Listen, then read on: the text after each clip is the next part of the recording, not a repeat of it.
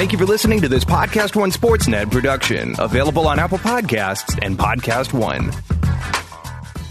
Three-time NBA champion BJ Armstrong has a great new podcast here with Podcast One Sportsnet. Join BJ and his co-host Gerald Brown on their new show, In the Key, as they break down the latest news and happenings in the NBA playoffs as well as music and entertainment. Check out In the Key every Thursday at Podcast One Sportsnet and Apple Podcasts. Also remember to rate and review.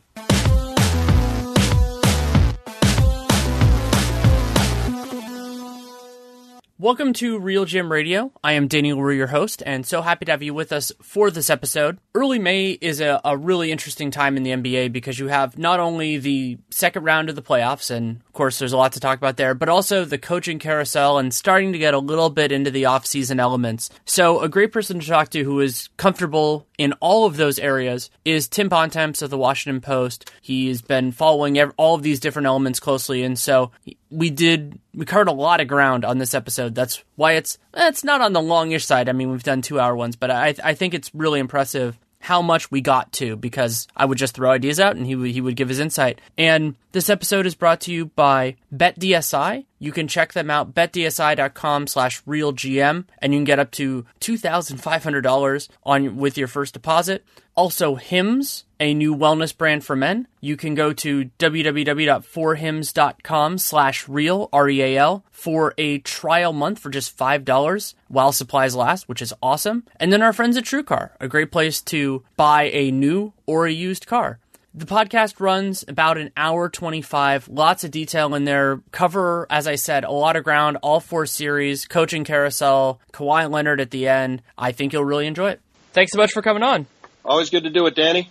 A lot of ground that we could theoretically cover, even though there are only 4 series left. And what I was thinking about this morning before we recorded was how much shifted, even if the large-scale stuff probably didn't, with the way that the seeding came out. And so part of that is probably because I was writing Portland's off-season preview this morning. And, so some of these teams, I think the gravity in the West was going towards the Warriors and Rockets meeting in the conference finals. That is far from a set thing at this point. And, in the East, Cleveland I thought was going to be better than what they've shown, also Boston's injuries. But a lot of these team-by-team situations, I'm thinking of, Minnesota, for example, or Oklahoma City, or what's going on right now in Toronto, the existential crisis, if you want to call it that they're going through, is affected by just how a couple of these little things shook out on the last couple of days of the season. Yeah, there's no question about it. I mean, you think Toronto would have preferred to have the Sixers lose that game that I was at in Philadelphia against the Cavs that last Friday of the regular season. I think they probably would feel a lot differently if they were 2 games into a series with the Sixers as opposed to 2 games into a series with the Cavs. And look, like, if you go back to the regular season, right? Cleveland, the one team in the East Cleveland had a losing record against in regular season was Indiana. And, perhaps that was just a really bad matchup for the Cavs. And, for as bad as they looked, I was at Game 7 on Sunday, thinking, man, LeBron goes out with cramps to start the end of the third quarter. You're thinking, man, this could be it. And, they survived that series, and now they get Toronto, who they've owned for years, and they look like they're going to dust them again. And, like you said, you even go back to the West, right? Portland had this great season. They get a really bad matchup for them in the first round. They get bounced. Minnesota's a team that could have, given different teams trouble. They get probably the worst matchup for them. They get bounced pretty easy. Oklahoma City probably would have had a lot easier time with a lot of different teams. They get a bad matchup for them. They get bounced. I mean, it is, the playoffs in particular are, the regular season, as you go through the 82 games, it's about maximizing your strengths to get as many wins as possible. But when you get to the playoffs, it's really about who can take advantage of the other team's weaknesses more in a series. And, you've seen in all those different matchups, pretty good teams went up against teams that could really exploit their weaknesses, and that resulted in all of them going home sooner than they would have liked. Yeah, and it can also be the severity of a team's strengths. LeBron is a good example of this. And I was struck in Game 2 of Cavs-Raptors by how little Toronto tried to mitigate Cleveland's strengths. So one obvious way to do that is I thought OG Anunoby has done a very nice job in LeBron so far in the series, and they just haven't played Anunoby enough. He only played 25 minutes in regulation of Game 1, and then I think he was somewhere around like high 20s, low 30s in game 2. And he got pulled in that disastrous third quarter, though the disaster had already started, to be clear, by the time that he came out. And then they ended up in this weird lineup where Pascal Siakam was their biggest guy, but he was guarding LeBron because he was the best remaining player to guard him. So they had CJ Miles and DeMar DeRozan on switches on Kevin Love. And I'm just sitting there going, what is your path to success? I've used the phrase, the theory of the lineup. Like, it was so weird to see Toronto, the best team in the Eastern Conference during the regular season, just put out these combinations of players that were not going to beat the Cleveland Cavaliers. The bottom line is that series ended in the last 5 minutes of regulation of game 1. The Raptors had to win that game, going into that game, because of the amount of trouble they've had with Cleveland over the years. And they especially had to win that game with the way it played out and where they sat with 4 minutes to go. I mean, they had to win that game. And to miss their final 11 shots of regulation, to miss their final 16 of 18, including overtime. I mean, I think people were missing the point after game 2 and saying, oh, well, look how well the Raptors played on offense. They moved the ball. This isn't the same Raptors team. You know, like our friend Kevin Pelton was, tweeting, if you don't come at me with this is the same old Raptors when they're playing like this. But the difference is this is the same old Raptors, and it's not because of what they were doing on the court in terms of style of play. It was the complete mental collapse of the team. That's happened against Cleveland each of the last 2 years. And it's what happened in game 2. Not only from the standpoint, like you said, of them rolling out lineups that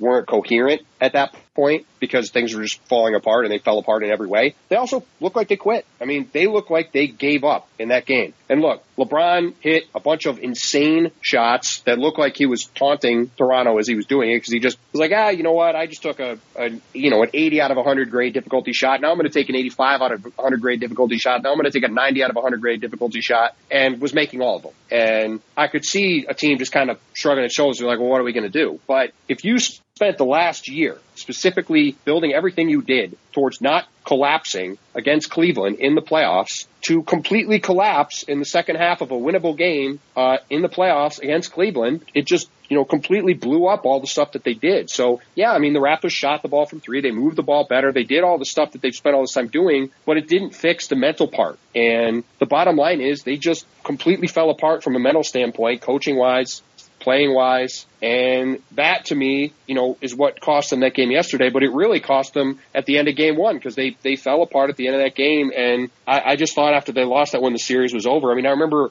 I think you guys on the Dunked On pod, weren't quite ready to say that it was over. But, I mean, I think everybody felt that way. That, like, for a team that's had as many issues with Cleveland as they had and has had as many confidence issues as they had, they needed to win that game. And the way it broke out and the way they fell apart, I think it just left them in a place where, it was hard to see how they were going to come back from that anyway. And now, honestly, it's hard for me to see how they're going to win a game given the amount of horror stories they've had out of playing in Cleveland the last few years. For them to go down there and win even one game, let alone 2, to make this a series again, just seems like, something that I'm not even sure they're going to be capable of doing. What I think is an important element to look at, and for those who watch the Twitter NBA show, you'll hear me say this a lot, you could develop some sort of entertainment around it.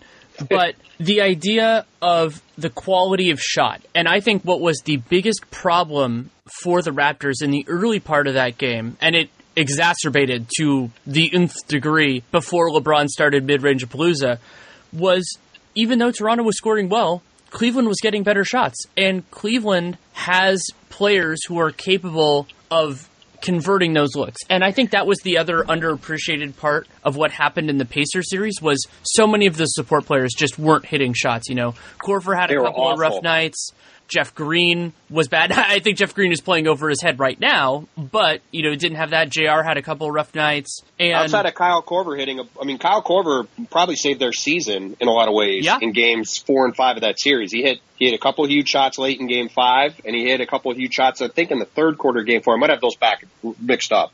But in those 2 games, he hit a bunch of shots. Otherwise, nobody really did anything. I mean, Kevin Love was invisible basically until last night, or I guess depending on when this comes out, Thursday night. Yeah, I mean, that was an underrated thing. Like, you kept watching that series and you waited for JR and Kevin Love and Korver and these are the guys. George Hill didn't play. Tristan Thompson was in mothball, still basically game 6. All this different stuff that went on. And now the Cavs look like the Cavs again. And the Raptors, despite some of the stylistic changes they made, they look like the Raptors again. Right. And Korver was absolutely Cleveland's second best player in the first round series, and we don't know if Kevin Love is going to, if he's back or anything like that. I think of, for now, Game 2 as being more of a pleasant surprise and an aberration rather than that, because it doesn't seem like his thumb is any better. He was able to make shots.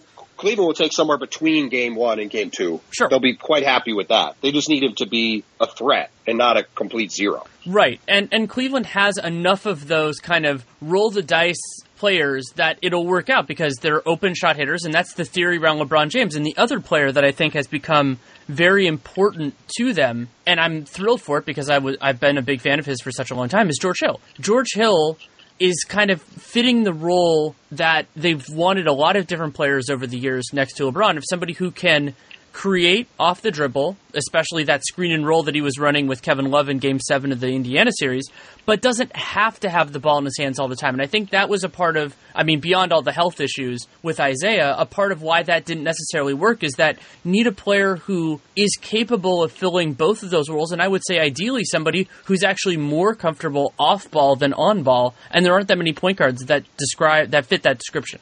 Yeah, look, the issue with George has never been his ability to be an impact player for them, right? It's his ability to actually stay on the court. And I don't think it's a coincidence that him being out for a large chunk of that series and not being right against Indiana, was part of why the Cavs look like such a mess, because they didn't have anybody else who could put the ball on the floor and do anything. George can stay healthy. He gives them, a stretch option and a defensive option and even a ball handling option that they don't have otherwise. And, you're right. I think, him being healthy going forward will be key to them, not only making, this series go away quickly, but also, assuming whoever they play in the conference finals will help against them. And especially when they play in the finals, they're going to need somebody else besides LeBron to be able to do anything with the ball. And if George is able to give them minutes, he gives them another defensive option to put on somebody like Clay, or on Steph. He does give them the kind of versatility that they don't really have for many other players on the roster in terms of being a two-way guy that can, be effective at both ends. So I agree with you that the Cleveland-Toronto series is more of it's a when series, not an if series. So that means I feel like Cleveland's going to win.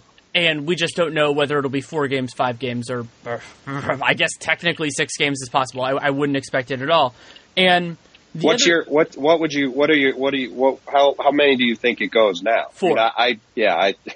I'll be very surprised if it goes longer than 4. Now, look, maybe the Cavs play horribly in a game. Maybe LeBron, has some kind of injury issue, whatever. Well, and Nate brought up the point that last year when the Cavs played the Celtics and demoralized them in the first 2 games as the road team, they ended up losing Game 3, even though everybody knew they were going to win the series. And so it could be a parallel to that, or even a gentleman's sweep where they just take their foot off the gas pedal a little bit, and Toronto, like the Spurs-Warriors series. Right, it could be a circumstance like that. So I could see it going 5. I could even just see then Toronto going. But the series is, it's exceedingly unlikely. Like, even if you want to say it goes 6 games, Cleveland's chances of winning the series are incredibly high. The other series that I think is like that, though not nearly as clearly because of the home-road differentiation, is Warriors-Pelicans. And now that Steph Curry is back, a lot of the questions around the Warriors and, where it was going to go are answered. And we still do not, from one game, I do not feel comfortable saying, oh, Steph Curry is back physically or anything like that, though he was, to me, moving better than in the 2016 playoffs after he came back from that MCL sprain. But just having him in the rotation and thus having no Nick Young in the rotation and the way the Warriors have approached this series defensively, I just don't think there are many counters that the Pelicans have left, though they can certainly play better than they did in games 1 and 2. Yeah, no, I'm with you.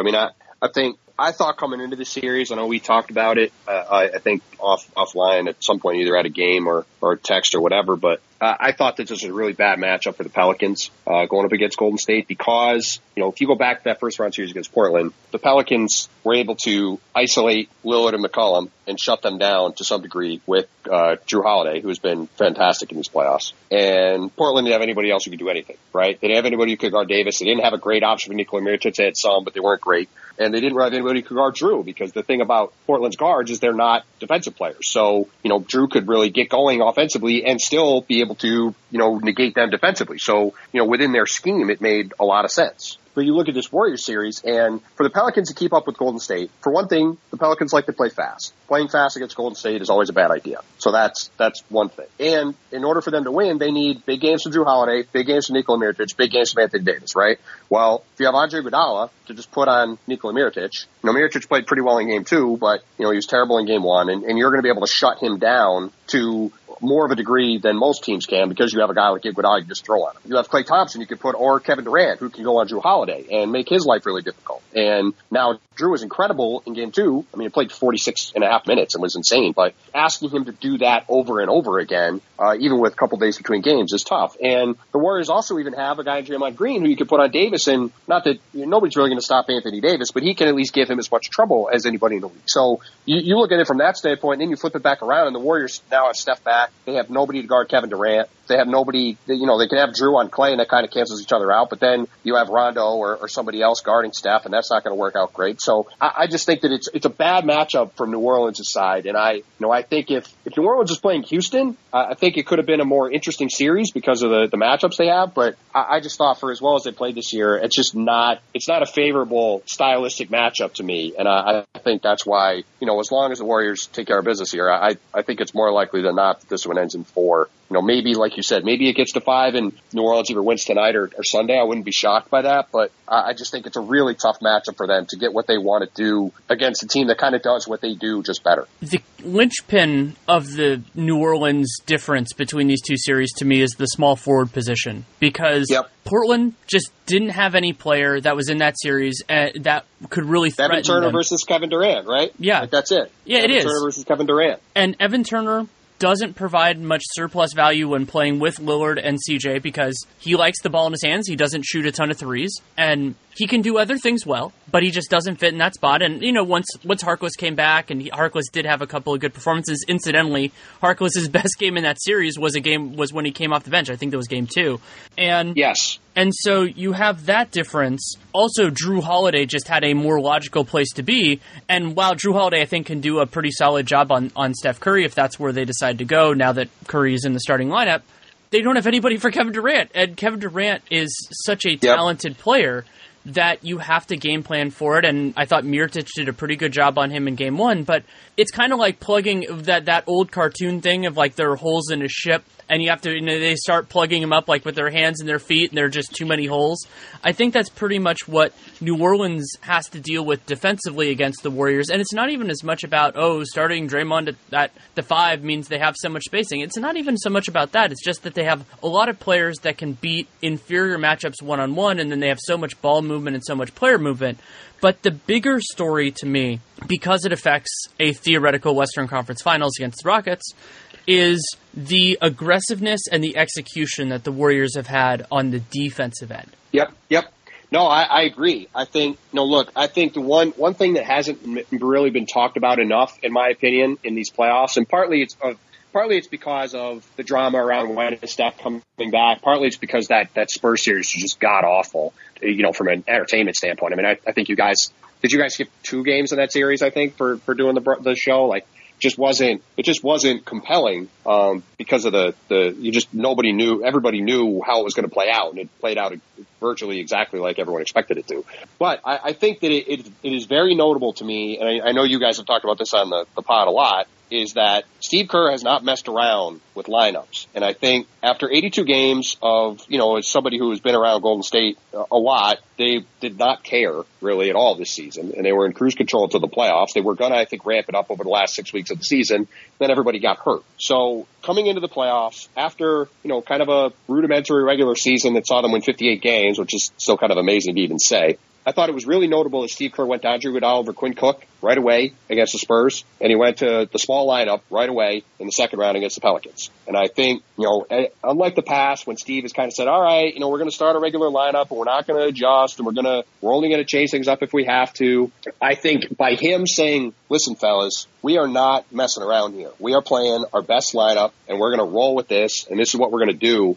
I think it has allowed the Warriors to to get into the right frame of mind right off the bat. And really, other than Game 4 of the Spurs series, when, I think that was a weird weekend for a variety of reasons. You had the Popovich stuff going on. You had the weird stuff with the jacket thing with the local announcer. I mean, there was just a lot of weird stuff going on. They'd won 3-0. I think they just kind of took their foot off the gas for a minute. No Kawhi, obviously. I mean, it was just strange. It was a strange weekend in San Antonio. But outside of that game, I think you've seen Golden State, to your point, like you said about their defensive intensity. They've been locked in, I think, just about every minute of the other games. And I think that, if they play like that to that level, and they have Draymond Green, who's been their best player, I think, so far in these playoffs, locked in like he's been, I don't think there's anybody in the league still that really comes all that close to them. And I think that's why you've seen them roll through, these first 7 games. And, I'm in Salt Lake City for this game tonight, and I think that they've looked far more impressive than, say, the Rockets have, who, in my opinion, had a couple good quarters and largely, other than that, been okay, but nothing special. Golden State has looked to me like every bit the favorite that people thought they were back in August. And the reason why is, to your point, because they are locked in with a defensive intensity that they just rarely, if ever, showed at any point through the first 82 games of the season. The two key elements for the Warriors defensively are personnel. I think you talked about that really well. And approach. And the approach has been really impressive to me on Anthony Davis. And what I mean by that is they have said, Anthony Davis is the tactical imperative for us when New Orleans has the ball. We will make every shot for him challenging. They're using, a lot of times, I think Looney's done a pretty good job one-on-one, but also Looney does a nice job of kind of keeping Davis at bay until help comes, bringing help from different places, trying to do it intelligently. And then the other big tactical thing, which will play out in every series the Warriors play in as far as this goes, is using Draymond Green on Rondo. And yes, in Game 2, Rajon Rondo made 3 out of 4 threes. He's going to have to make a lot more than that in order to change the dynamic that is created by having the Warriors effectively defending 5-on-4, because then they can bring help from lots of places, they can cut off the angles, and it's not always about forcing turnovers. It can be about making every shot other than Rondo threes a difficult one.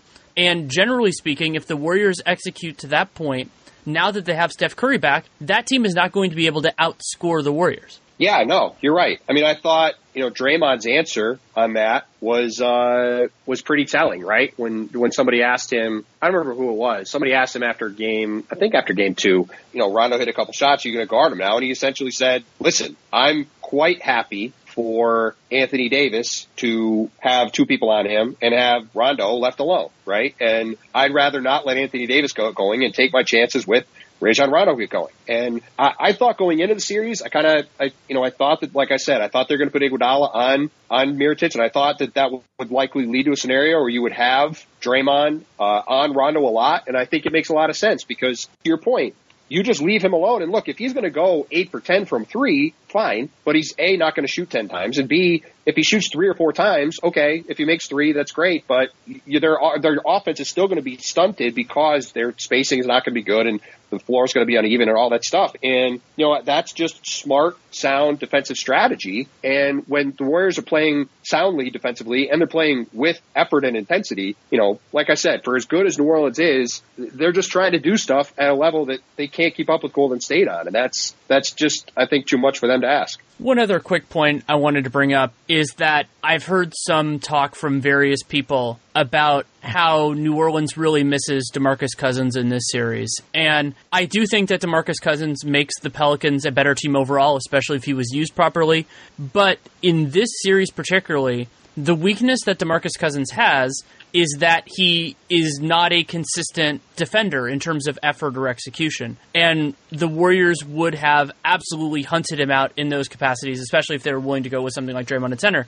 So what Cousins would have done is he would have created new advantages offensively just because he is so powerful on that end that he warrants attention, and the Warriors could not do their approach on Anthony Davis if DeMarcus Cousins were there. However, he would make it so much harder for them to defend the Warriors competently, and so there, that balance could have tilted one way or the other, but I don't think that it fundamentally transforms the dynamic of this series. No, I mean, I think where Cousins would make things interesting is, like you said, he could potentially force the Warriors to play differently, right? Where if you have Cousins and Davis out there, can you play small? all the time? Or do you have to go to Zaza Pachulia or JaVale McGee or, Kevon Looney's played great, I think, in these first couple of games, but if Kevon Looney's guarding DeMarcus Cousins, is he just getting bowled over, right? The series would be different. Then you could get Mirotić out there in more advantageous matchup situation. I mean, there's a lot of different things they could do if they had a healthy Cousins out there. But, like you said, it also could lead to the Warriors just feasting at the other end if you have Rondo kind of hunting for steals and you have DeMarcus, not paying attention. And it would change the paradigm a lot in the series. I think it would make it stylistically a little more interesting. But yeah, I mean, at the end of the day, you're still talking about, Golden State. It comes back to why I've had them in the finals from the beginning, is you have 4 of the best 15 or 17 or 20 players, whatever you want to rank them. I mean, there's no team in the league that has 4 players like they do. And in a league where talent pretty much always trumps everything else, it's just hard for me to see how, any shift like that, while it would make the series a little more compelling from a style standpoint and maybe even from a competitive standpoint, I don't think it would greatly change the eventual outcome of it. One other quick point on this series before we move on. We have seen this kind of long-term thing with LeBron as well, but Andre Iguodala and Draymond Green, there were questions during the regular season for both of those guys. I mean, Draymond was not nearly as good this year in the regular season, especially defensively, didn't play with that kind of force, also was dealing with a shoulder issue for a lot of the year.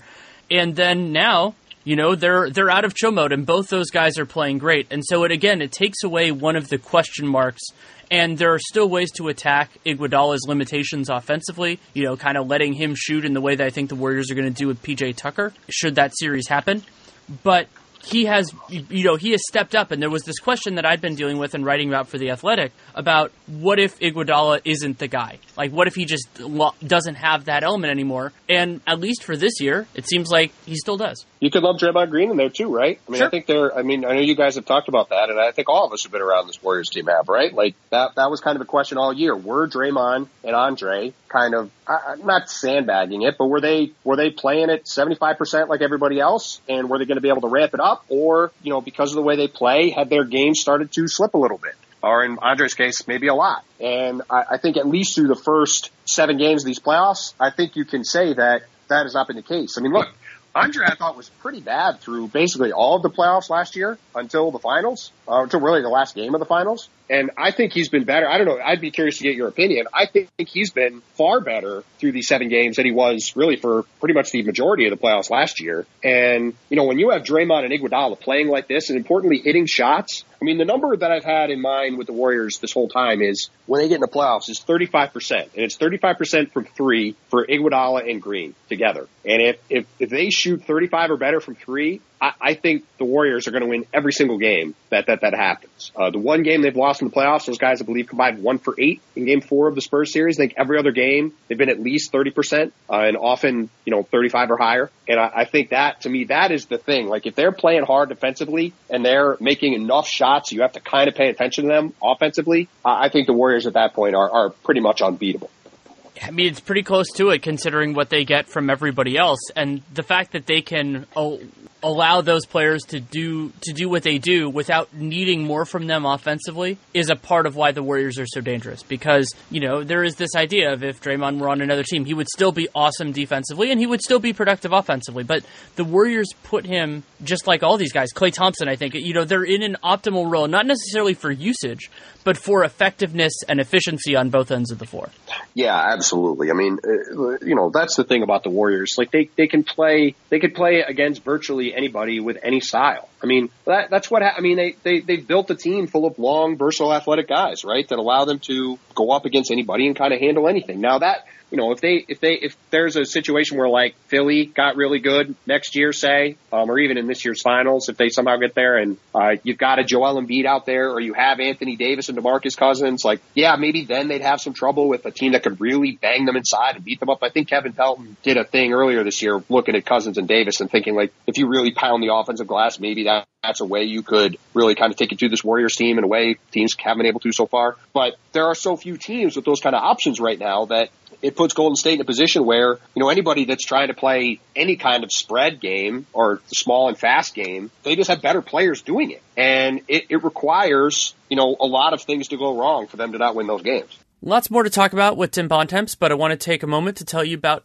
our friends at BetDSI. May is a fantastic sports month. You have NBA and NHL playoff games almost every day, and then you also have baseball's regular season for those that are interested in it, and a lot of other special events like the Kentucky Derby. And BetDSI is a great way to engage with that, to test out your own skills, and there are lots of options there, but BetDSI is my preferred one because they have fast, easy payment and winnings, which is such an important part in this field. Great customer service. They've been in business for more than 20 years. And so what you can do is you go to betdsi.com and then you use the promo code REALGM, REALGM. Should be familiar with that because this is Real GM Radio. And you can get up to $2,500 free on your first deposit.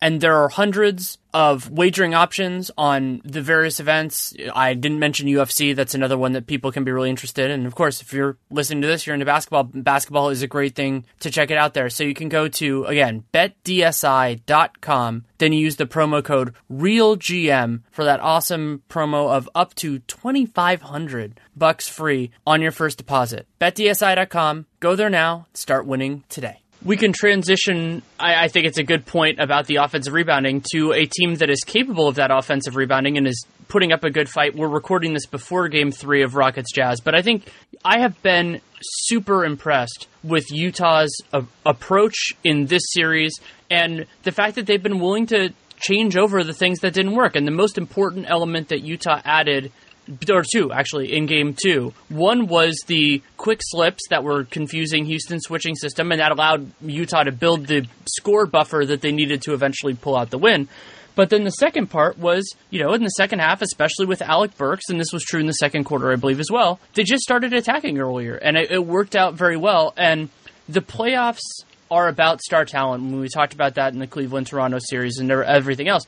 But it's also about making the adjustments necessary to give your team the best chance to win. That does not guarantee a win in any shape or form, but maximizing that. And I think that's true of the two series that we haven't talked about yet. Yeah, no, I agree completely. I mean, I'm fascinated. I think this is probably going to come out after Game 3, but I'm really fascinated to go to this Jazz game tonight. I think Houston could be in trouble in this series. Quinn Snyder has just done a remarkable job. And you saw in Game 2, to your point, with the switching that Houston likes to do, they basically said, look, our ball movement stuff is not really going to work. So what we need to do is get downhill and attack and try to, create openings to get people over the top for alley-oops and kick out for open shots. And I think you saw right from the beginning of that game, Houston, A, didn't have the defensive intensity they needed, which I think you guys talked about in your recap of it, and B, just getting off to that kind of a start and establishing that rhythm and getting everybody involved and getting those quick over-the-top dunks, I think it just kind of threw the Rockets off, and it took them a long time to get their equilibrium back. By the time they did, they were down 20, and they had to claw their way back and end up losing. But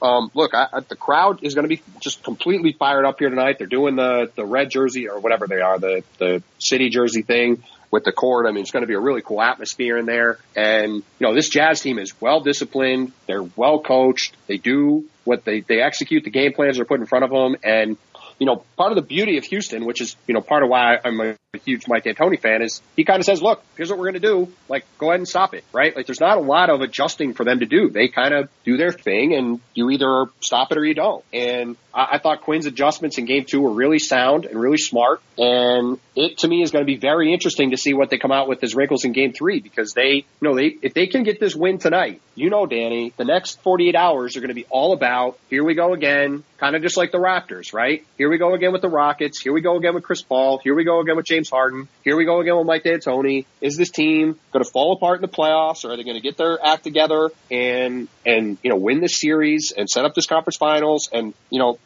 that could be a real inflection point for this franchise. And that to me is what makes this game really, really interesting. I think Nate said on the pod, his favorite game is Game 6 when the underdog is up 3-2. I probably agree with him on that, but my other really maybe favorite game is 1-1 coming to the home team's arena. Because if you lose this game and you go down 2-1, then the pressure really shifts to the road team, and it really becomes a series. If Houston can win today, I think they would then have a decent chance of winning again on Sunday, and they go home 3-1 and they take care of business. But if they lose tonight, all the pressure is going to shift to them. If it isn't on them already, since most people didn't really give Utah a chance in this series, I think it's going to be a really fascinating atmosphere tonight, and I can't wait to see how this game plays out and what the adjustments are. I agree with you that Houston does not have a ton of adjustments they can make offensively because of personnel, but the biggest thing they need to do defensively is actually not an adjustment in terms of tactics. It's an adjustment in terms of communication. I thought a lot of the mistakes they made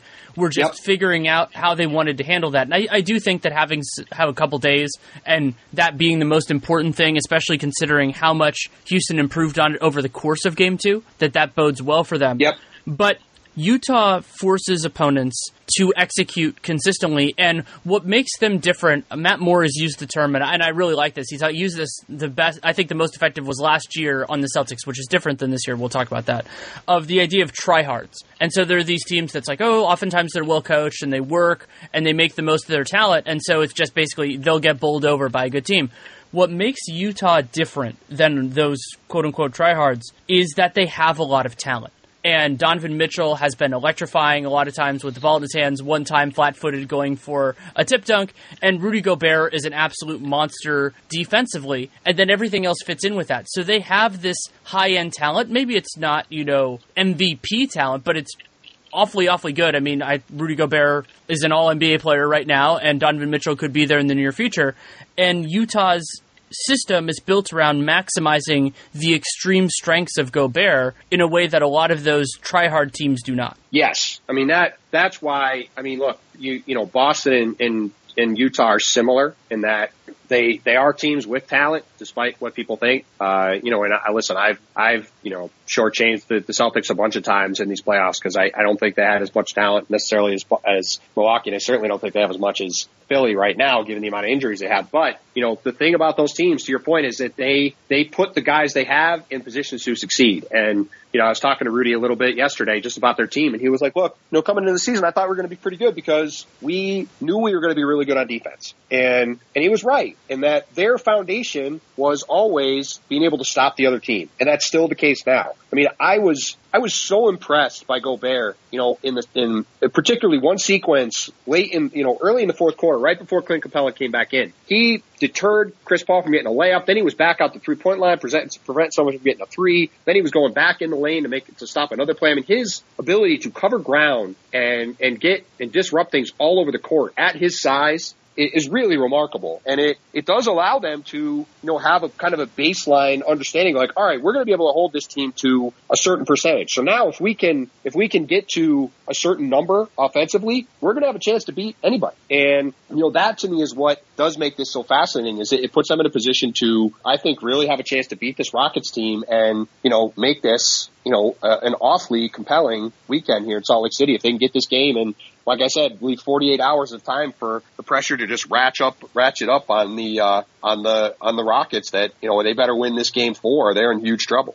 It also serves as a good reminder of something that Jazz fans said a lot last year, and I don't know. I understood what they were saying, but I was a little bit more ambivalent on it as they were definitive. That Gobert's hyperextension in that Clippers series was affecting him against the Warriors because he was not able to cover ground and defend on switches as well in that series as he has so far in this Rockets one. And while Gobert dealt with issues, he looks to be pretty dang close to 100% right now. Yeah, and listen, I'm with you. Was Gobert 100% last year? Of course not. And he definitely was limited in that series, right? However, that series is going to be a sweep no matter what. I think that's the difference, is that Golden State was just vastly superior to not only the Jazz, but everybody last year. And I don't think maybe the Jazz win one game if Rudy is 100%, maybe. But to your point, I don't think that the Jazz in that series make things that compelling last year, right? I mean, I just don't see that. I mean, George Hill was not 100%. I mean, even still, I mean, I just think you look at the development they've had across the roster this year with the way Ricky Rubio's improved this year, the way Mitchell's obviously blown up, the way Joe Ingles has gotten better, Derek Favors is healthy, Gobert has got, I mean, they've had so much. They got Crowder who helps. I mean, they've just done a great job of internal improvement. So yeah, I'm with you. I don't think that impacted a lot of things last year, but I do think you're seeing this year when he is healthy, despite his size, he is capable of getting around the court in a way that I think a lot of people were unsure of before these playoffs. And, it's only really cemented the fact that he is, in my opinion, the league's best defensive player right now.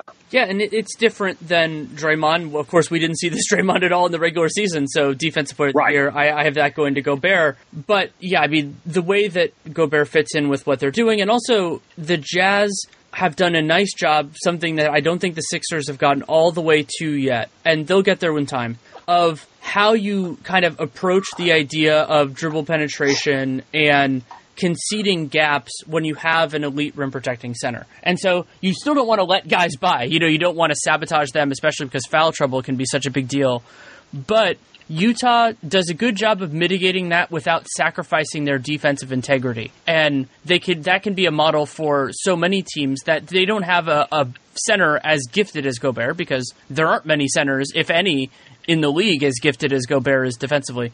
But the overall kind of ethos of Utah's defense, I think, can be replicated to a point.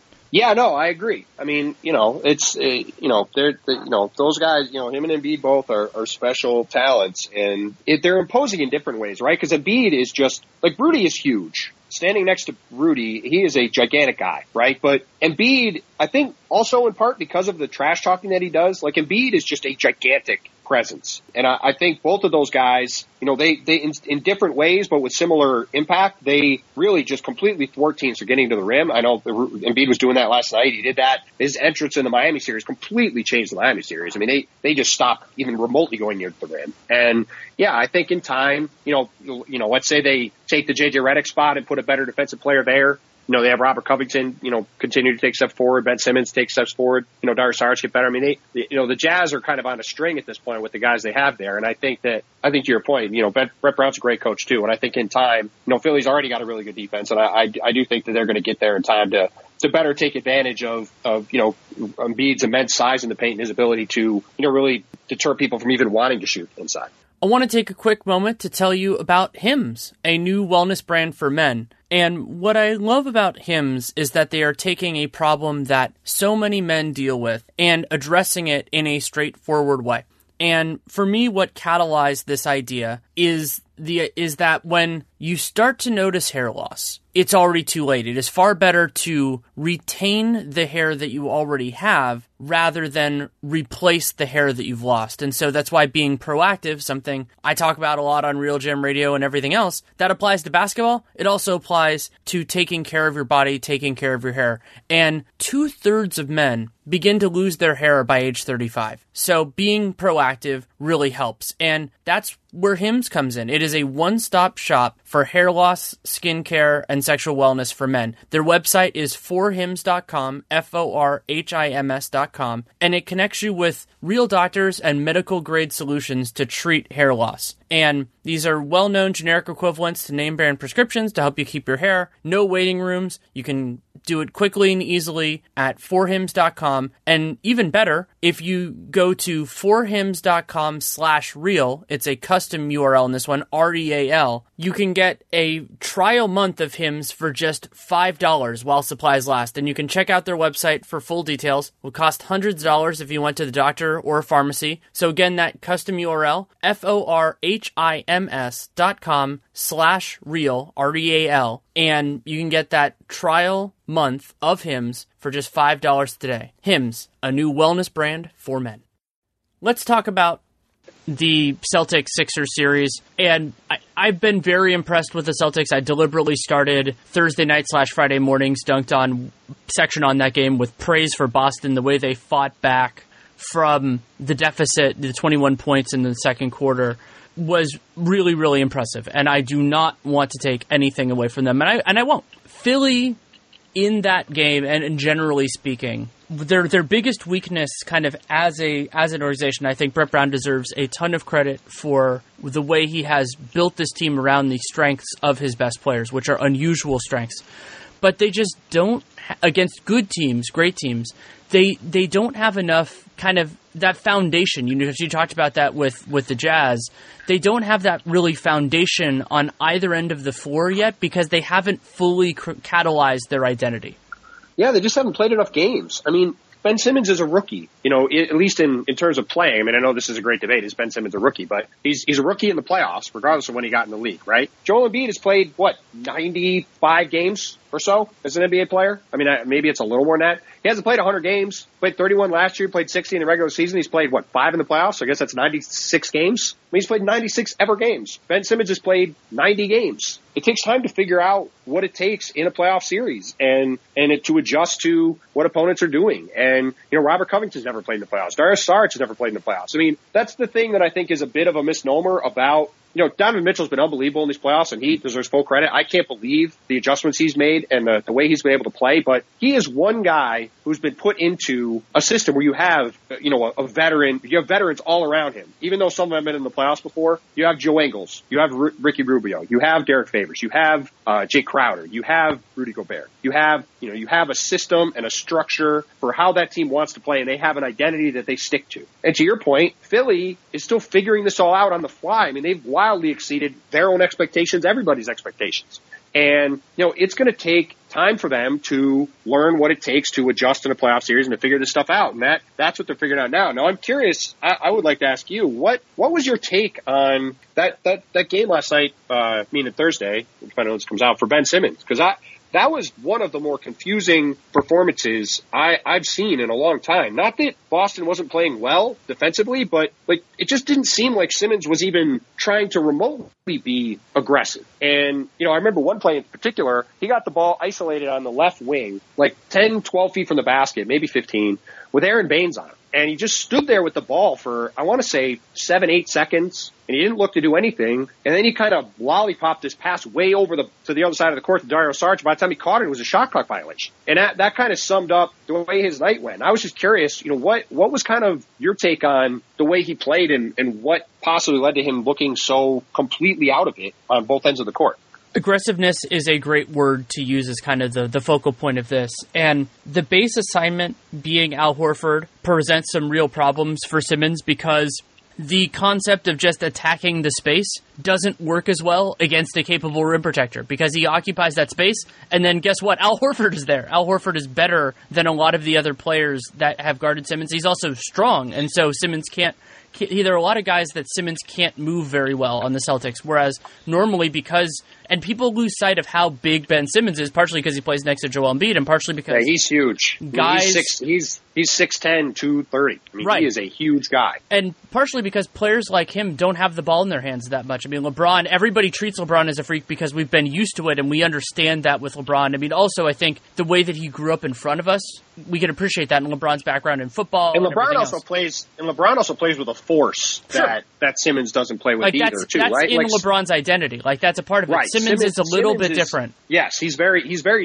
incredibly smooth with the ball, which is a credit to him. But it is a different, LeBron, it's always visible, right? Every time, he's Simmons, LeBron goes 0 to 60 and it's like a muscle car where you hear the engine the whole time. Whereas Simmons is goes 0 to 60 and it's just like a glide the whole time. It's like a Tesla where you don't hear it, but he just speeds up and goes flying down the court. And I do think that plays into it too, where you don't recognize the size that way. I agree with that. And so where I'm going to turn the aggressiveness, you brought up the Aaron Baines possession, that is a good one, is also in transition. I thought that Simmons did not do a good enough job of just getting into this idea, which young teams, they have to get into the adjustment of how different the playoffs are. Indiana, you could argue that a part of the reason they lost that series was because early on they weren't pushing it enough. Is that you have to bring maximum effort as much of the time as you can, and a good coach will then know how to scale back a player's minutes to just ensure that you get the best whatever number, and then you have somebody else to fill in the gaps.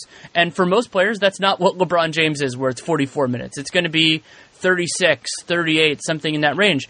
But what the Sixers need is to play with force, and they get a lot of that through transition.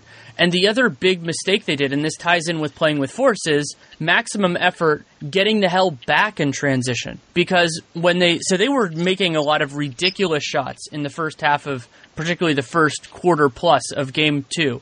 But then when those shots stopped falling and the rebounds stopped going to them, they didn't change back, and they were just doing the same stuff. And those were always unlikely strategies.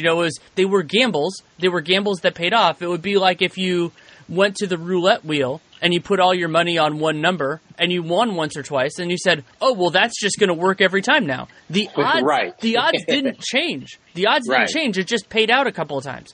And so what Brett Brown needs to instill in these players is if you have two guys behind the break against any team that's competent, you're going to lose. They're going to score on that possession consistently. And Boston, despite having trouble, though they got a lot better in the second half against Philly's half-court defense, which is legit, and it's going to be a building block for what they do successfully moving forward, they have to make everything else work. And it parallels to me what was so frustrating about the Raptors in the Wizards series, where they didn't play to their own strengths. They played to what they wanted to do and didn't realize, okay, we are better than our opponent. I've used the term before, this is a Gladwell thing, of David strategies. When you are Goliath, don't use David strategies. There's a reason that they're David strategies, and that's play to your strengths, play to your advantage. And so if they force Boston to score in a half-court set almost every single time, two things are going to happen. First thing, Boston's not going to score very much.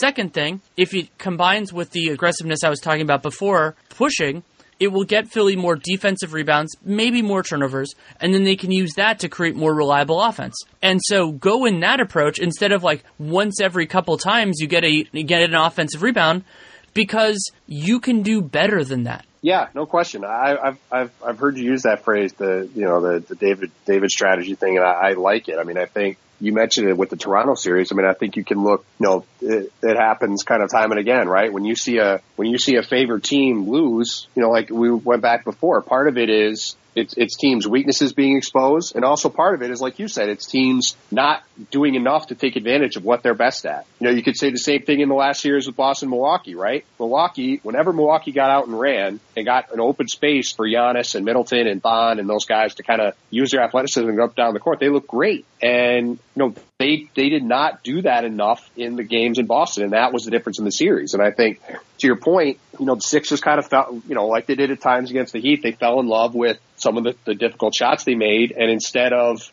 going, okay, this has been good, but we got to get back to the stuff we're really good at, they kind of just said, this is going to work out great. And, that's the sign of a team that hasn't been in the playoffs before and has to do some growing up. And, this is the beginning of what should be a long run for them. And that's something they're going to have to learn. The question is, are they going to be able to learn it enough and fast enough to win this series? Or is it something that they're going to look back on over the summer and say, man, I wish we could have, done a little differently in that game too, because we get that game and the series looks a heck of a lot different.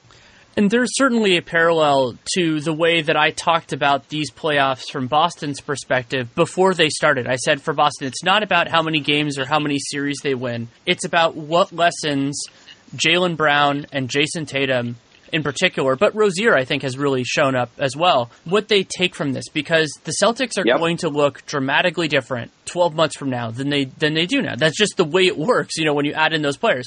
And so Boston has been able to, it seems like, though we won't know until early next season, maybe even after the All-Star break, where this part of it comes in with the story.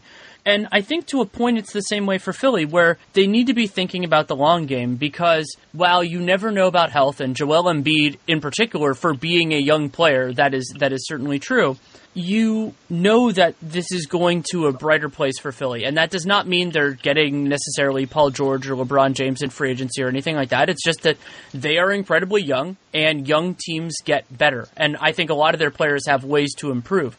So if they can come away from these playoffs saying, okay, this is what it takes to succeed in the playoffs, and these are the things that we are not doing right now, and they make it their goal from the day they are eliminated until October 1st, and then incorporating that throughout the season, they'll be better for it, even if they end up losing this series. Yeah, I agree. I think both these teams are in a position where losing this series is not going to be, it will be disappointing in the moment, but in the long term, it will not be, right? I mean, for both these teams to get to the second round of the playoffs, for Boston with all the injuries they've had, for the Sixers, given, the fact that they won, 50 combined games the last 3 years, and now they've, won 50 in a season and got to the second round. And that's a huge step forward, right? And to your point, this whole experience is going to give them things to build on. And, you look at it, these should be the two best teams in the East probably for the next 5 years. And, we're probably going to see a lot more of these. That's assuming, LeBron either ages out or moves on or they don't get another star. But they're going to be two of the three best teams at minimum. And we're probably going to see these matchups a lot more in the future. And I think for both these teams, like you said, how they learn from these playoffs and grow and adapt and the pieces they add to their teams to try to fill them out and,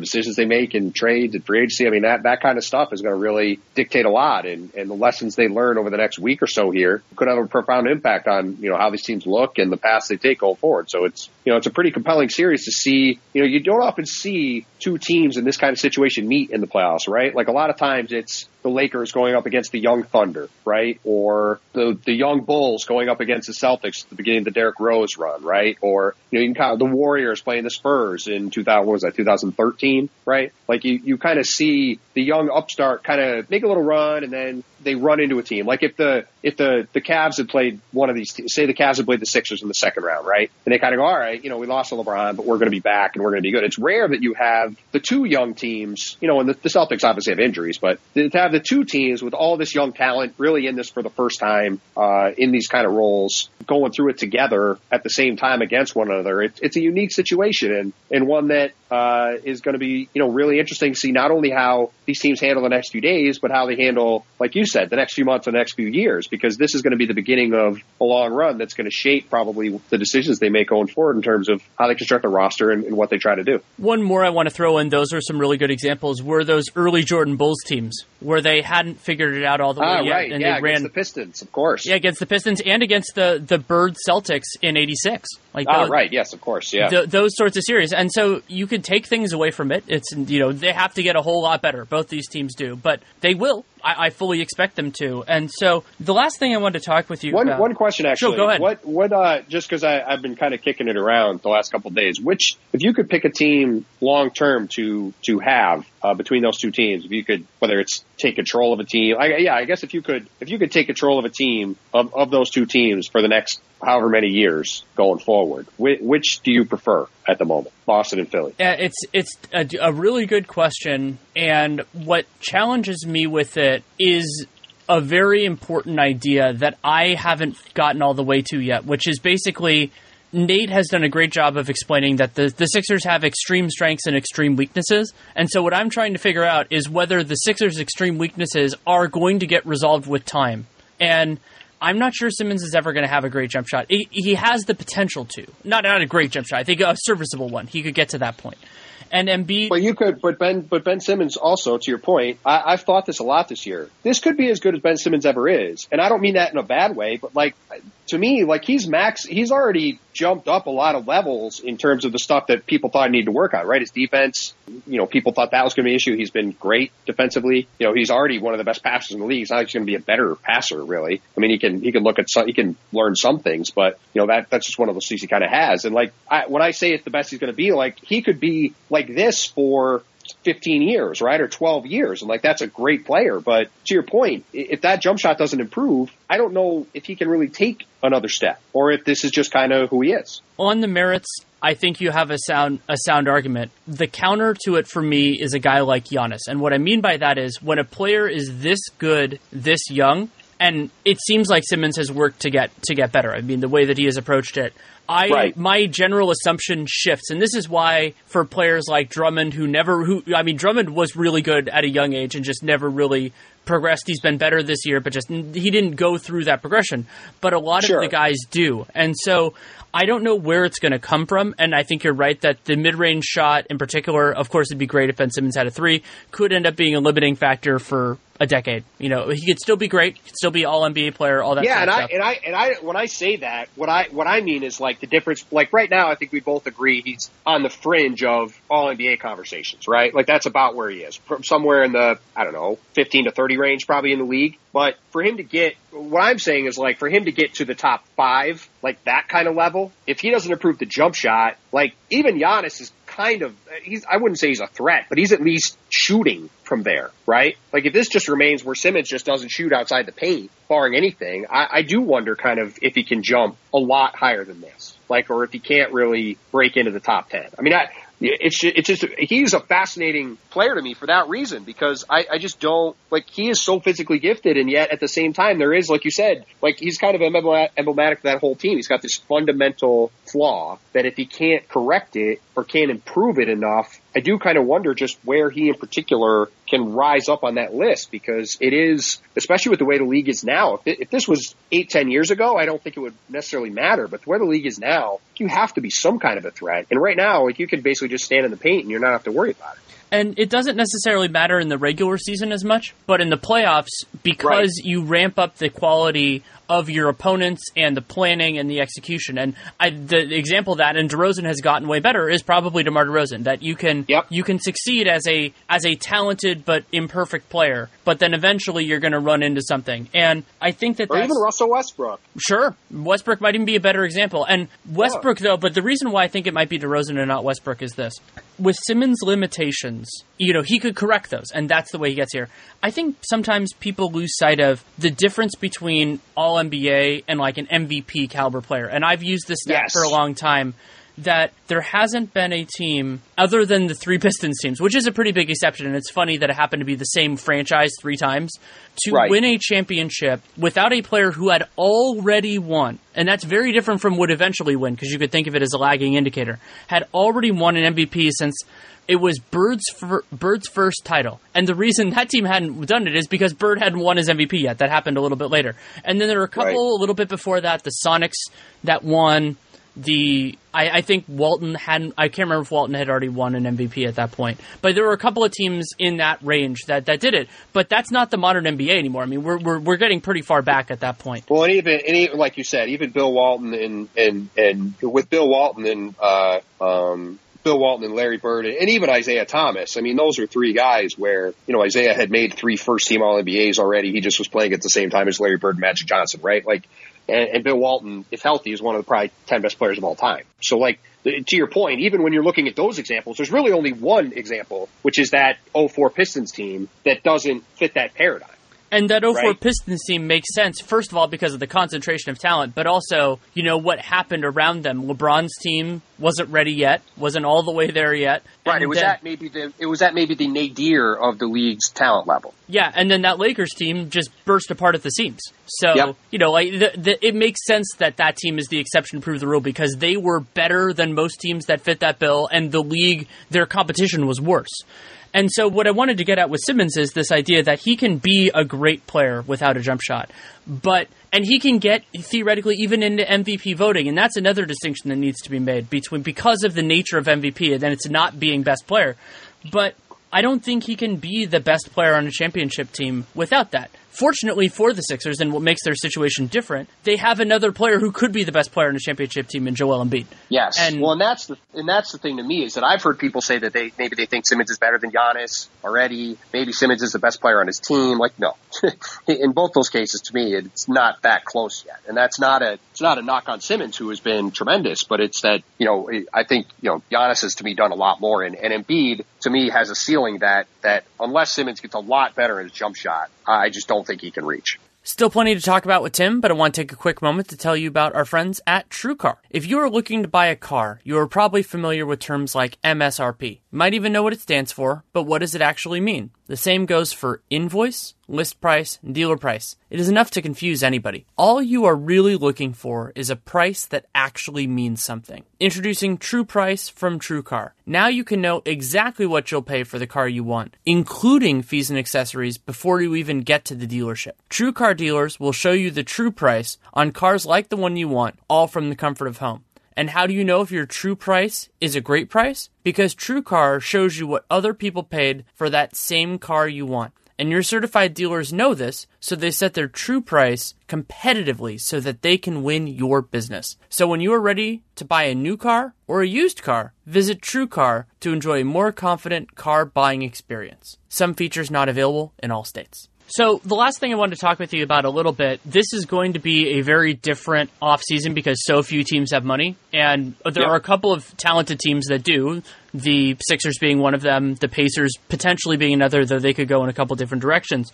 So one of the ways that these limited teams can get better is by hiring the right coach. And I think for Milwaukee, I wrote for The Athletic that this is the most important offseason that they have had since Kareem Abdul-Jabbar was on the team. And the reason for that is not because since the moment they traded, since the offseason they traded Kareem, exactly. Right? I mean, I think that's who you'd argue. I didn't want to end it with the womp womp that is that, but that was the implication. And for Milwaukee, what makes it different, and there are a couple other teams that I think are in this boat, is that they do not have this opportunity to make a game change in terms of their personnel in all likelihood. But getting the right coach can put them in the right circumstance, and I think generally speaking, teams have done a really good job of getting the right person for their position. I think Kokoshkov, I don't know a ton about him, but from what I've heard, he makes a lot of sense for where Phoenix is going. Make even more sense if they happen to be in position to draft Slovenian Luka Doncic, who has played under Kokoshkov before. But I think the Knicks did a nice job with Fizdale as well. Yeah, no, I agree. I mean, I know Igor a little bit, and I know his background a lot. Like I said, I'm in Salt Lake City. I mean, the Jazz are thrilled for him, and the Jazz would all be the first to tell you that he deserves a lot of credit for his ability to develop players. And, he's been a big part of, not that, they kind of, Quinn Snyder's thing is the strength of the team is the team, which is a very ridiculous cliche phrase, but, being around this team, like, that is true, and they all kind of believe in that, and that goes for the way they play on the court and also goes for their staff. I mean, everybody obviously praises Quinn Snyder, but from the front office to him to the play, everybody's quick to say, this is a team effort all the way around. And, Igor's a guy that has bounced around the league a lot. He's been in a lot of places and not as a negative, but he has great relationships around the league. People work with Alvin Gentry, when Steve Kerr was running that team, he was there in Phoenix. He's been, I think he was with Kyrie in Cleveland. He's been here with the Jazz for a bit. He's really bounced around and, been in a lot of places and learned a lot of stuff. He obviously did a great job at Slovenia. And I think that he, like you said, and I think you and Nate talked about it on the podcast. I think Nate might have said it. For a team that has desperately been in need of development and structure and a system, he's going to bring that to the Suns. And I think he's got a chance to be really successful. I think he's got a chance to maybe utilize Dragan Bender in ways that they haven't yet. I think he'll help Devin Booker get better. Whoever they get in the draft, whether they do get Luka Doncic, who he coaches Slovenia, whether they get DeAndre Ayton, whether they get Marvin Bagley, I mean, whoever they go get, I think you're going to see that team is going to look much better, not necessarily from a win standpoint, but I think he'll have a similar impact to what Brett Brown did early in Philly, what Kenny Atkinson did early in Brooklyn, what Brad Stevens did early in Boston, in terms of, what Quinn did in Utah, in terms of you'll see, I think, tangible signs of improvement from those players, which if you're the Suns with all the high picks they've had, it's not that they don't have talent. They have raw talent that hasn't really developed in a lot of instances. And they have a guy in Devin Booker who's good but needs to develop more. And I think Igor will be able to help with that. And I'm with you on Fizdale. I think Fizdale, obviously the situation in Memphis didn't work out great, but, I think, it's a little unfair, I think, for people to go, well, he didn't get along with a European big and Marc Gasol. How is he going to get along with Porzingis? I mean, yeah, that's obviously an issue, but are we, if he didn't get along with, an American star on one team, or would he go to another team and go, man, how is he going to get along with this? If he, say he coached, I don't know, pick a team. Say he coached the Wizards and he got in a fight with John Wall. If he then went and coached some other team, like the Blazers, let's say. The Blazers, right. Would he go to the Blazers, then, he's not going to get along with Damian Lillard now? I mean, no, I don't think anybody would say that. I think they'd say, well, he's got to develop a relationship with Damian Lillard. And, for what I know about Kristaps, which is, I know him a little bit, I mean, I think he has been in a situation that's been a dumpster fire for a while, and he wants structure and a guy that's going to coach him and to come in and instill a system and work. Right. And I think Fizz, he did some good things his first year in Memphis, working with not a lot. They changed their offense. They modernized a lot of things. I think he'll be able to utilize, the stuff he wanted to do with Marc Gasol is stuff that Kristaps has already, that's what Kristaps' strengths are. I mean, I think in a lot of ways he'll play to what Kristaps is good at. And I think, Kristaps will probably welcome that. So, he was part of that Miami staff for a long time, has good relationships there, Smo's one of the best coaches in the league. I think, he raves about him publicly and privately. I don't know anybody other than Marc Gasol who's ever had a problem with Fizdale. So look, I think, for a Knicks team that really needs some stability, that has, privately to me and publicly also preached that we're going to be rebuilding. This is going to be a patient process. We're not going to do some of the mistakes we've done in the past. We're going to, be in the draft a few years here. We're going to develop guys.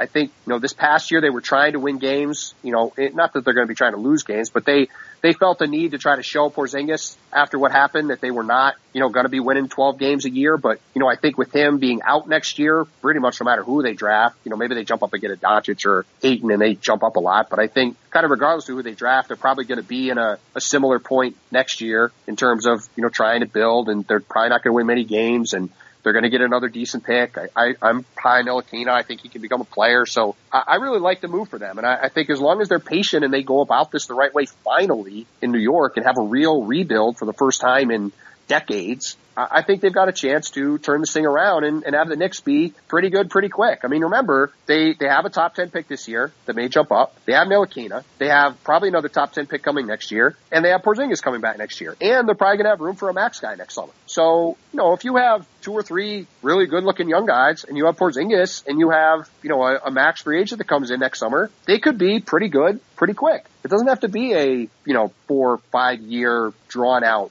thing. Now they have to hit the picks, and Fizdale has to do a good job, and they have to not have the same kind of drama the Gardens had in the past, which, look, as somebody who was in New York a long time, I'm the first to say that having things work out for the Knicks has not exactly been something anybody should bet on anytime recently. But I think they have put themselves in a position to go about this the right way if they do act well from here. And I think that hiring Fizz was a good step in the right direction for them. Do you have anybody in mind as the best coach for the Bucks? Because I think that's the biggest job out there in terms of importance, but also now that the Knicks job is out because money probably would have been better in New York, it's the best job too. Yeah, I think it's the best job. There are real issues there. Sure. There are real issues there with ownership. I know my pal Brian Windhorst has spoken to that, and he is correct. I mean, the weird trade-off situation with Wes Edens and Mark Lasry. I mean, that's why Justin Zanuck is here in Utah instead of running the Bucks right now. There was weird issues with stuff that happened there last year. I know coaches that are in the mix there that are concerned about that setup. So I think that's something they have to work through. But look, the bottom line is in the NBA, there aren't a lot of times when you get an opportunity to coach a guy like Giannis Antetokounmpo, right? I mean, that is there are coaches who spend their entire careers hoping to have a team where they have a guy that's a top 5 guy in the league on their team. Like, think about Budenholzer, right? Who I think Mike Budenholzer, who's in Atlanta, I think is the best guy for the job. I think he's the best coach available. You look at his Atlanta teams, right? They had a 60-win team. They made the playoffs 4 years in a row. They had really interesting teams to watch. They moved the ball. They played well together. They did a lot of great stuff. They developed young players, right? Like, they did a lot of things right. They didn't have a player anywhere near as good as Giannis. And so to me, if you can put him in Milwaukee with Giannis, they've got Thon Maker, who, again, for the second year in a row, looked good in the playoffs. I would like to see Budenholzer, with a chance to develop a guy like him who has a really intriguing skill set next to Giannis. Chris Middleton, I thought, got to a level I didn't think he could get to in the playoffs. I thought he was fantastic in that series. I thought that was encouraging for them.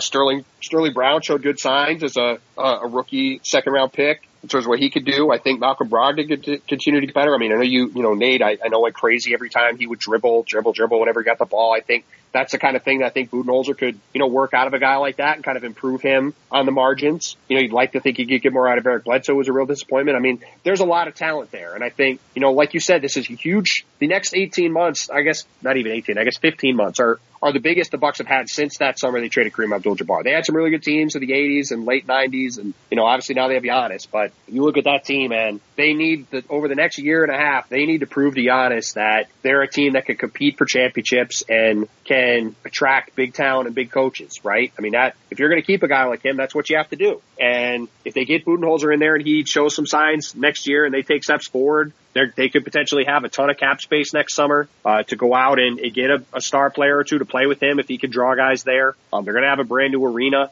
They have to make a decision on Jabari Parker. They have a lot of stuff ahead, and I think they need to get this coaching hire right. And, well, look, if they'd gone and hired a guy like Igor or somebody, I would have thought that was a good move for them. I think in the situation they're in, I think the surest thing is the way they need to go. And to me, if Budenholzer is willing to go there and they can get that done, I think they need to get that done because he, I think, has the best chance of unlocking unlocking this team in the short term. And not that they should be doing everything on a short term basis, because Giannis is still a young guy and you want to grow with him for the long term. But you need to convince him, in my opinion, that that's the place he wants to be. And bringing in a coach with a real track record like that I think could, unlock a lot of his skills, I think is the best way forward for them, to try to, go about this path they have over the next year and a half or so of trying to convince Giannis that Milwaukee's the place he wants to be long term. Budenholzer has also, in the past, built a successful defense around a team that wasn't great at defensive rebounding, which I think is important for the Bucks because, especially if Giannis is the 4 long term, which I think is the best position for him, whether it's Thon, John Henson, whoever else, they're probably not going to be a good defensive rebounding team. So, if they're going to be their best version of themselves, it's going to be Thon and Giannis, right? And that's to your point. That's that front line has a lot of strengths, but that is not one of them. And while Hawks University is a much larger thing than Mike Budenholzer, I mean, Kenny Atkinson going away and all that, we haven't really gotten to see much from their guys the last couple of years, though I think Taurean Prince has improved a lot internally. Another player who could benefit from Budenholzer's approach, and I think the stability that he would bring, is Tony Snell. Snell is an imperfect player, and what he can bring, though, is this kind of low-maintenance consistency, which is incredibly important on a good team. And if that low-maintenance consistency is at a high enough level, he could start. Otherwise, it can be on the bench. And they've gone just with this throw stuff at the wall and see what works, both under Kidd and Prunty, and so much recency bias, and it's just a lot of strangeness. I think that Budenholzer would put those guys in the right position because he has done a very good job during his Hawks tenure of both encouraging the players who aren't getting regular minutes and making sure that the best players get on the floor. And while I have had issues with certain elements of his playoff rotations, most notably keeping guys out with foul trouble, but that is far throughout the league. That is something that gets spread. I think Budenholzer is the best shot of the coaches that I know well. There could certainly be untapped coaches that aren't in that situation. Kokoshkov is somebody that I'm not familiar enough with to make that sort of pronouncement. But of the people I know that are available, I think he's the best pick. Yeah, I agree. I really couldn't agree more. But the interesting thing too is that there's going to be more jobs available, right? I mean, I think the chances of Dwayne Casey getting fired have exponentially increased. There's still an opportunity for change, I think, to happen in Portland. Look, who knows what's going to happen in Cleveland, given the way that situation has played out. There could be some more that pop open that do change the paradigm a little bit, and I think that will be a factor to me in terms of even what a guy like Budenholzer does or what some of these other places do going forward. If you have, say, Terry Stotts and Dwayne Casey under the market, like they are good coaches, that could change things. And just then there's 2 more jobs with talent that guys might gravitate toward. And that also doesn't count the Clippers who, look, I think it was, I may be reading too much into it, but I do think it was kind of weird that Mike Woodson was quoted in the New York Post, my old paper, by my old colleague Mark Berman, saying he'd be happy being David Fizdale's number 2. He already is somebody's number 2, that being Doc Rivers. Not that coaches don't change staffs all the time, they do, and Mike has a relationship with the Knicks and he interviews for the job, but I just thought it was an odd thing to say, and there's been a lot of smoke about potentially Doc being out at some point this summer, and I wouldn't be stunned if that happened. So I think even though there are a few jobs still open in Charlotte and Orlando and obviously Milwaukee, I don't think that we've necessarily gotten to the end of the road in terms of what the shape of the coaching market might look like between now and the end of this carousel going around. That's a really interesting point. You know it far better than I do, and I want to end this. I would call this an unfair question, except that I know that you've been thinking about it a lot. We just didn't talk about it when we were talking about the show. I don't want when any of the prefacing, because you and I have both talked about this a lot in other formats. What do you think is the most likely outcome with Kawhi Leonard and the Spurs? Let's say by March 1st of 2019. Not what team is he on, but where does this go?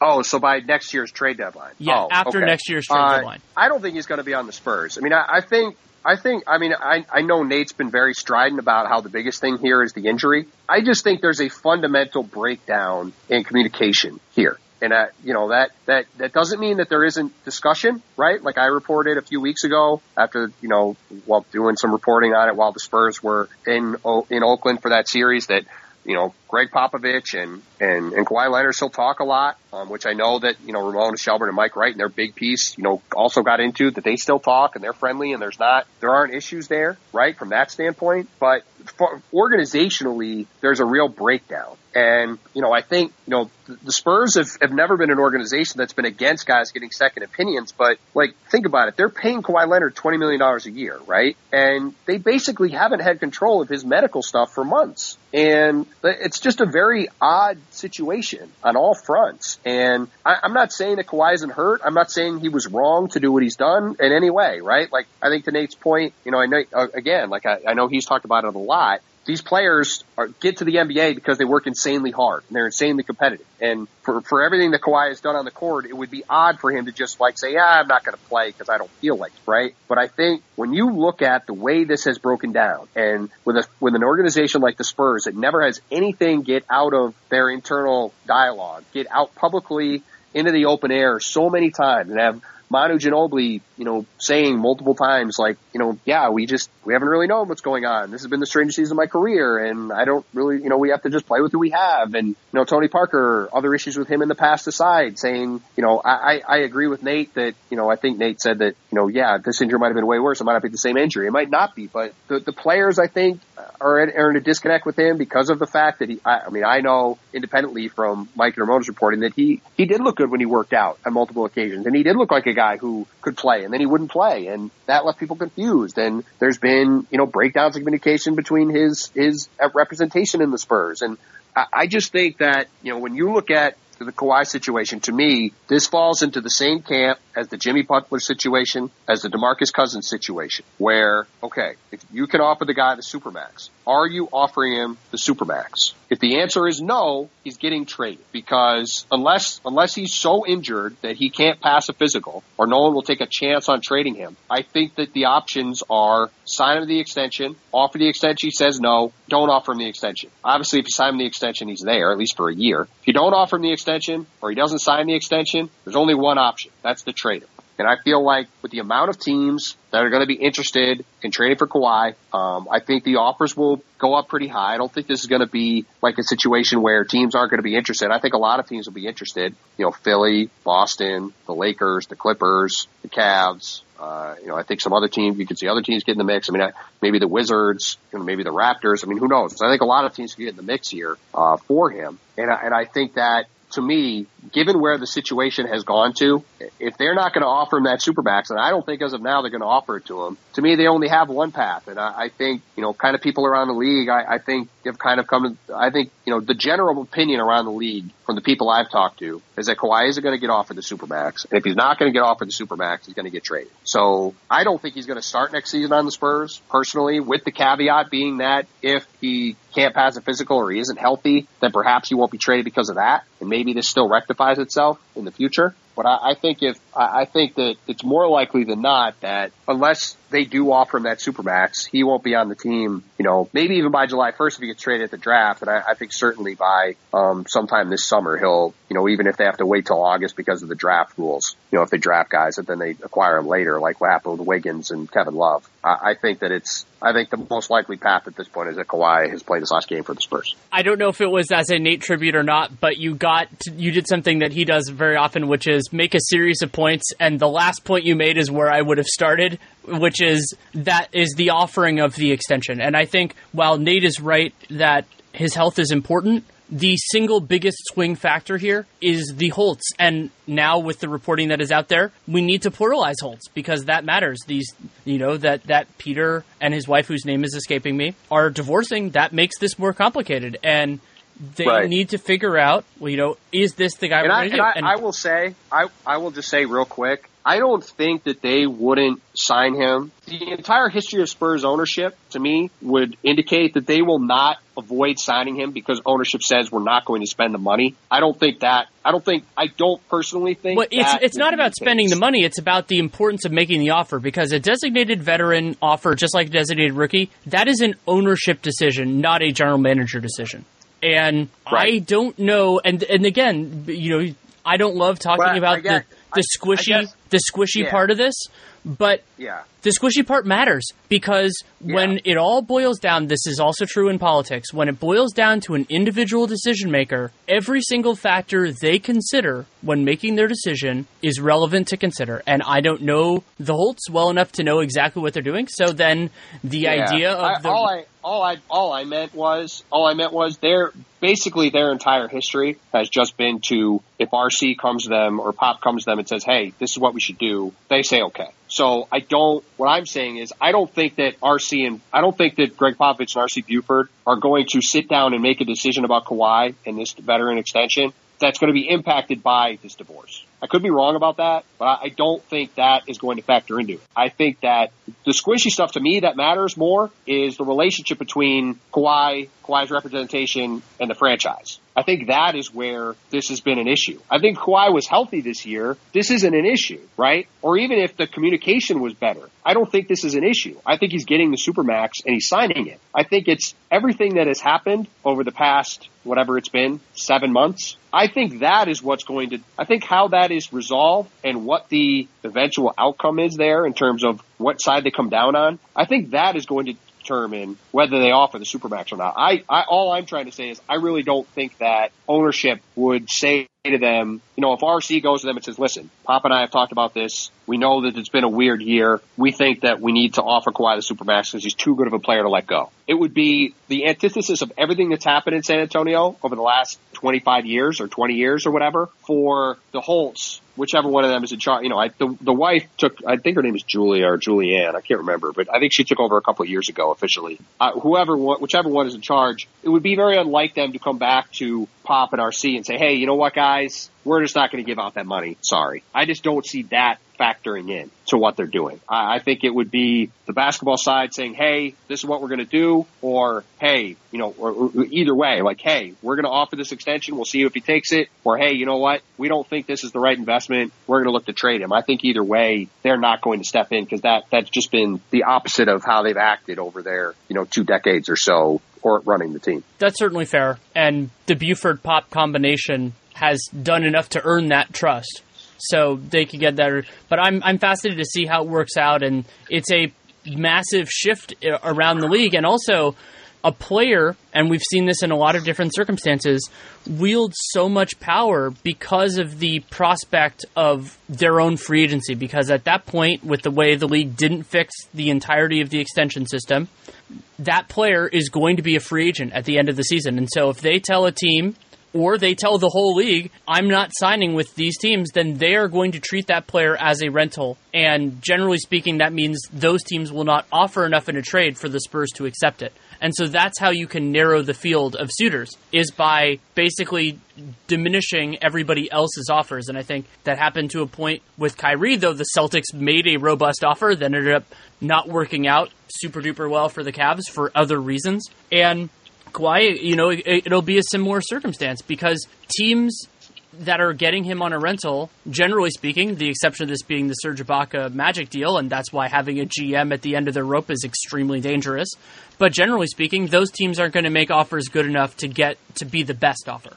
Yeah, or, the Pacers also certainly worked out getting Oladipo and Sabonis, too, for a rental. But, yeah, no, it's going to be a fascinating summer. I mean, you have Paul George on the market. You have Kawhi potentially on the market. You have LeBron on the market. Wouldn't surprise me if, say a team like Golden State, right? I mean, I think we both think they're going to win the title. If they somehow don't, you could see them maybe try to make a cost-cutting move of moving a significant player on their team. You've got a lot of teams that are in weird limbo in terms of the way their seasons ended. Portland, Toronto, Washington, Miami. I'm trying to think of if there's any other ones. Obviously, Oklahoma City with the Paul George thing. Minnesota could be an interesting situation with, do they potentially try to move on from Andrew Wiggins this summer? Does Jimmy Butler somehow signal he doesn't want to be there anymore? I mean, there's a lot. DeMarcus Cousins, I didn't even mention, is going to be a free agent. Like, what happens with him? The league is in a fascinating place, and I am genuinely curious to see how the next few months play out because, as you've laid out, there's not a ton of teams with cap space, and there's a lot of teams that are going to feel the need to shake things up, and that could lead to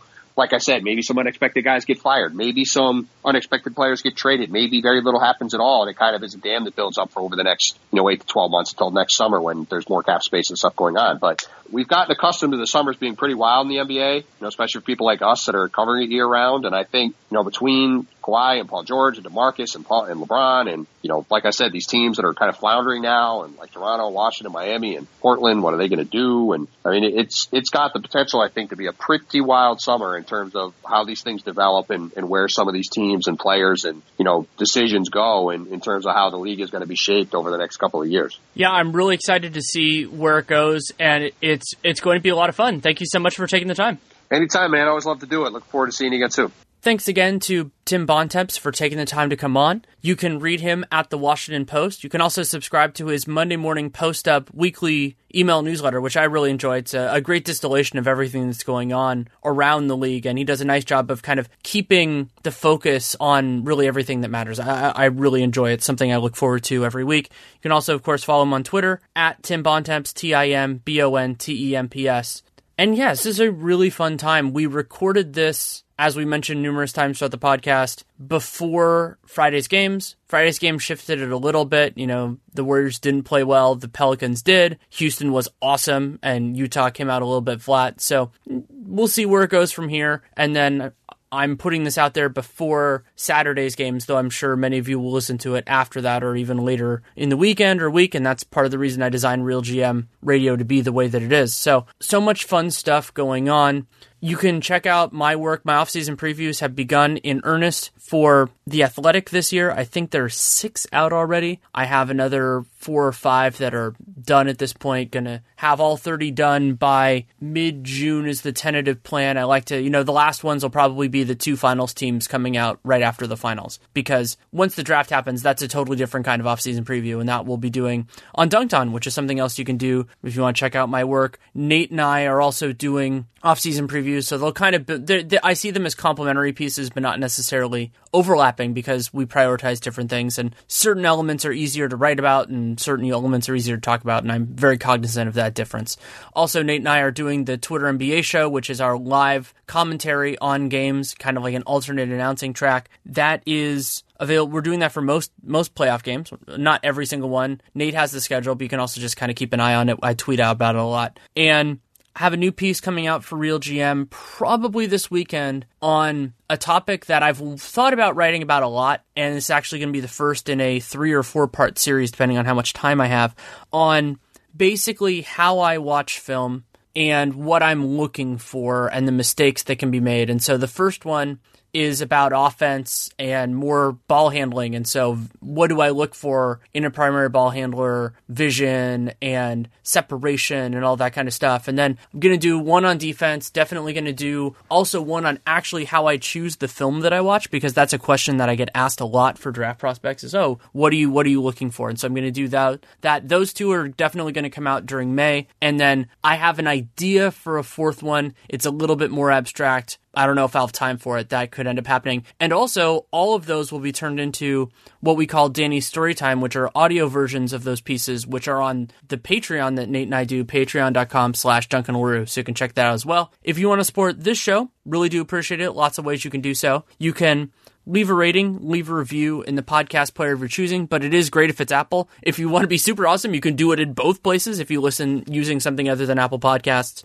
And you can also subscribe, download every episode. Those are still important for podcast metrics. And you can spread the word however you see fit, telling friends, telling people on the internet, whatever works. And there are still, as much as people think everybody knows about whatever thing somebody's in, it really isn't true. I get people all the time like, I didn't know you had your own podcast. I do. This predates Dunked On, of course, by a long time. And you can also support our sponsors. So for this episode, BetDSI, with the Real GM promo code, you can get up to $2,500 on your first deposit, which is awesome. Hims, wellness brand for men, you can get the trial month for just $5 for hims.com/real, REAL. And then TrueCar, great place to buy new car, used car. There we don't have a promo code. Just check it out. Check out TrueCar. And I'll be back next week. I actually do have a guest pretty much lined up. We'll see if that actually works out. And as always, if you have any feedback, good, bad, or indifferent, DannyLaRueNBA@gmail.com. If you take the time to write it, I promise I will take the time to read it. I might not be able to respond because I'm super busy, but insight is important to me. So thank you so much for listening. Take care and make it a great day.